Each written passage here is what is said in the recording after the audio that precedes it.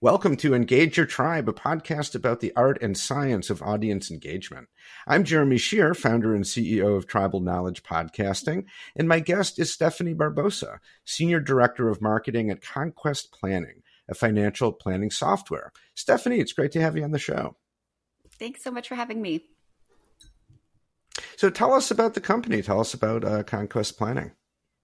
Yeah, Conquest Planning is as you mentioned, financial planning software company. We are 3 years old officially, but have actually only been in market since January of this year. So a couple of years of product development before we launched and went live. The company is growing very quickly, is taking off. It's just absolutely wild watching this company grow the way it has. I joined the team in July. I was actually at another financial technology company. I've sort of been in the fintech space for a while, and I was recruited by the VP of Sales and Marketing, Stacy, and had no intention of making a move to anywhere. I was happy with my previous role. And then when I started to learn about what was happening over in this company, I was like, I have to be a part of this. One of the bigger things that I think is important to mention is that this company is not just building a financial planning software. The core of the reason the company exists is really to make financial planning easier and faster so that more people will be in financial plans. The belief is that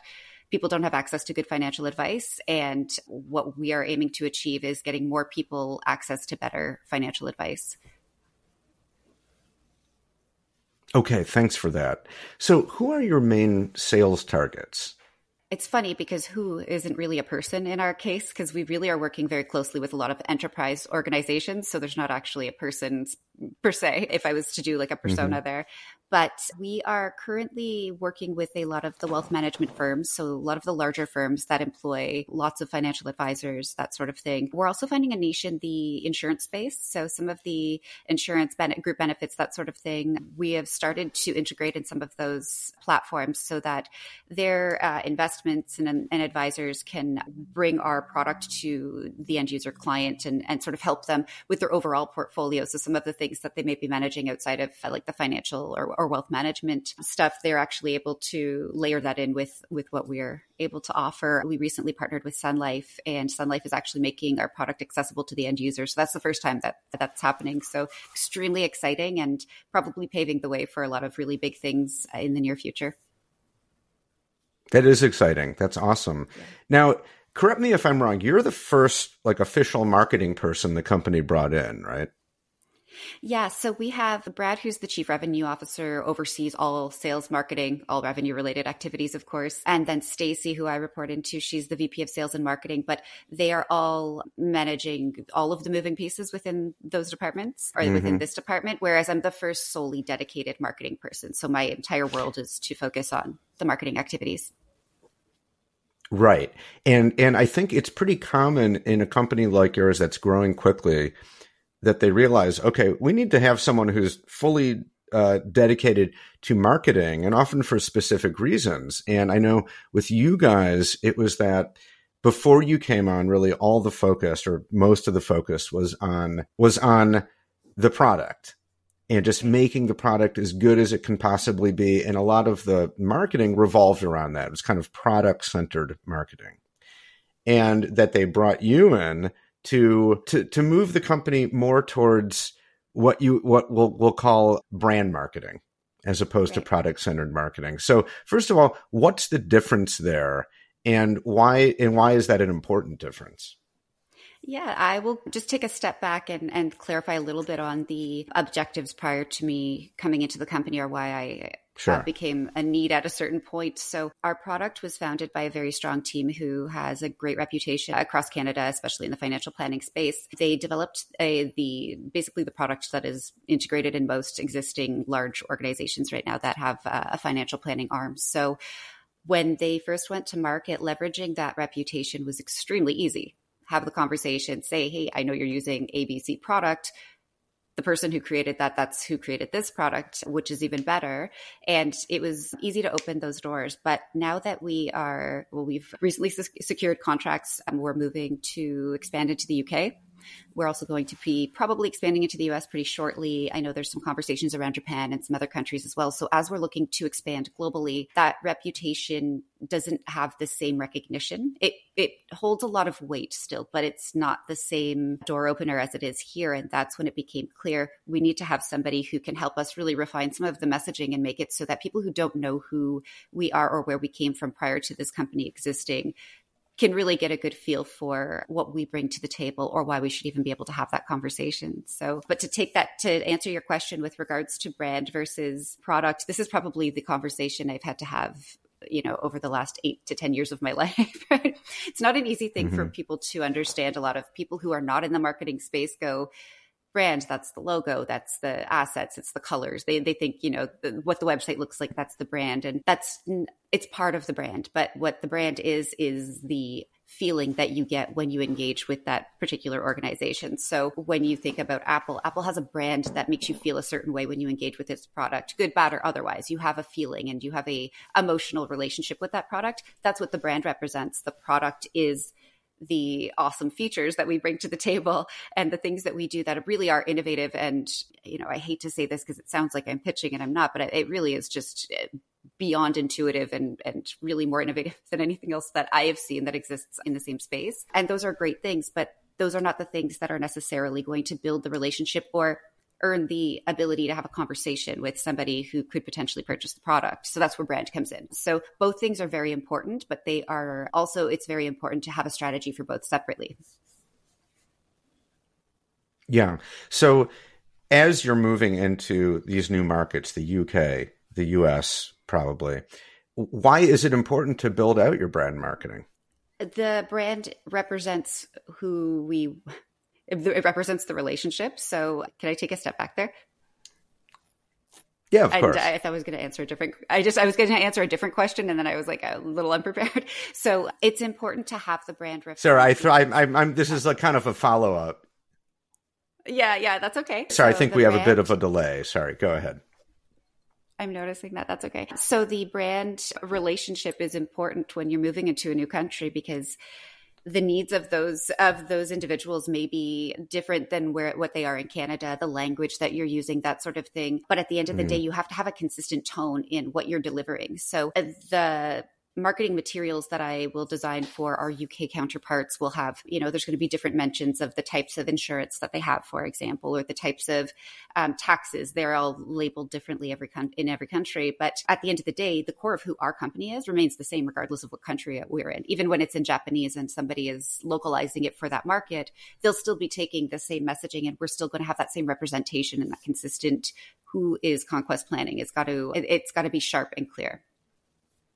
Yeah. Okay.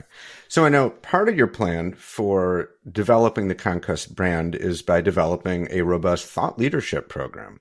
So first of all, why? Why is thought leadership important for building a brand? It's such an essential part of building a brand. I think every company should do it. And any company that's not considering thought leadership is probably at a disservice. Thought leadership really helps position you as the company that should be heard. So thought leadership takes lots of forms. Lots of companies do, maybe they'll do a white paper or they'll do research and studies and they'll fund those sort of things. And those things can be great depending on who you are and what your goals are. In our case, we have a lot of really strong, talented individuals who are working within this organization of all capacities. So, as I mentioned, our team, the founding team was highly successful in this space for 5, 6, 7 years ago, all the way up to 10 years ago. There's a lot to be said for leveraging that reputation when you're going to market. The other thing is we have a lot of strong personalities and strong talent within the organization that can speak to their own talents. Even just what I'm doing with you here right now speaks to them having talent on staff who is, understands marketing in a very advanced way. Stacy and Brad on our sales team and Theo in the past few weeks, especially because we're sort of in trade show season. They've been doing tons of appearances and talks at financial advisor events, speaking to how technology is integrating into the financial space and that sort of thing. And they also represent, how sales has a relationship with this industry. And they're really strong, extremely, well-groomed individuals that are so articulate and so, interesting to listen to. The CEO, he speaks anytime I can get a microphone in front of him, he says yes. So like we have all these great people that know a lot about the industry beyond what our product is. And it's important to have that as part of your overall branding to make sure that people know that, there are really strong minds in behind the scenes. So there's a study that came out, I think it was this year, by Gartner and LinkedIn, that showed that decision makers really value thought leadership content, but that they find the majority of it to be either average or kind of subpar. And it's rare that they come across thought leadership that's like A+, really good. So obviously, if you're taking the time to produce this kind of content, you want it to be at the highest level. What's your strategy for doing that, for creating the kind of content that the decision makers you care about are going to engage with and be like, yeah, this is really, really good? So there's multiple things that come to play. One of the main things I would say, if there's anything somebody who's looking at developing a thought leadership strategy could take away from this conversation, is thought leadership has to be absent of your product. You cannot have even a smell of the product marketing in there.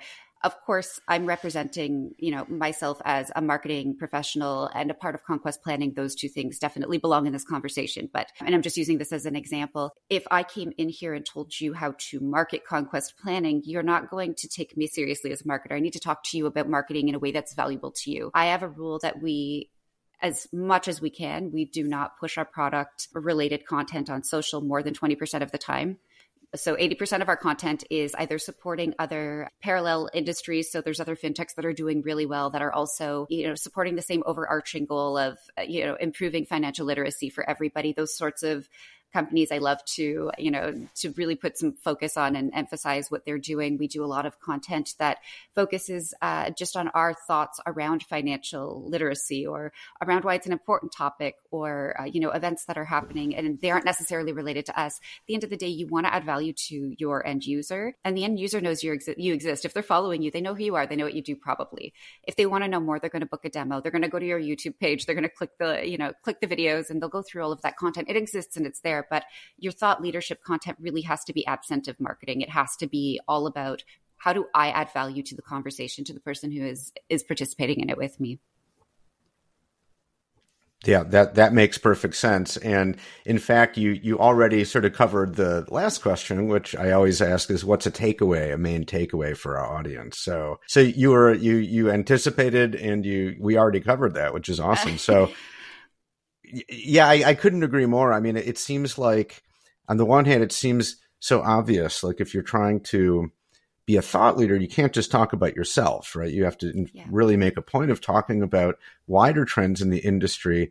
And yet, given that a lot of thought leadership content apparently falls short, it seems like a lot of companies still are talking about themselves, or even if they're not, somehow in the way that they're trying to talk about the wider trends just isn't landing. Like why do you think that is, that so much thought leadership content is found to be not so great? So I have two schools of thought on this. One is I think in some marketing teams, it is tricky to tell the rest of the company that talking about the product all the time isn't the best thing to do. Sales doesn't usually want to hear that. In my company, they're great and they understand. But I have been in environments where the only thing everybody wants to hear is how we're going to talk about the product in different ways. And how do we promote how the tools work? And, getting budget to do things that aren't specifically pushing for a sales call or that don't have, really clear ROI, measurable results is very challenging to do in certain environments. And I think sometimes marketing wants to do it the right way, but maybe doesn't have the capacity to do it that way. And then to go, sort of to the other side is being able to have that conversation internally in a respectful way where you can explain the value to the end user and why talking to them about things that makes them want to have a relationship with your company that isn't about your product is very important so that you can have that. So you've earned the right to have the conversation about the product, especially when you're I work with so many passionate individuals and it's, they don't always get the clear divide between the two things or why they're important. And sometimes I've had to have conversations and go, the product is amazing. The product it's phenomenal on its own, but nobody wants to be advertised at all the time. They want to have a reason to think about conquest planning. They want to have a reason to visit our website and learn a little more about other things, or they want to visit our social and enjoy that experience. And then we also get to integrate the really cool things we do. So it's about having a quality conversation. Yeah, absolutely. Well, Stephanie, there's so much more we could talk about, but I've already taken enough of your time. So thank you so much for your time, for a great conversation, for all of it. Thank you. Awesome. Thank you so much. This was great. That's it for this episode of Engage Your Tribe. You can subscribe anywhere you get podcasts on any podcast app. And while you're at it, you might as well give the show 5 stars and leave an over-the-top comment about how much you love the podcast. You know you want to. If you're a marketer or an internal communicator and you're interested in podcasting, we've got tons of free resources on the website at tribknowledge.com. That's TRIB knowledge.com. Thanks for listening and staying engaged.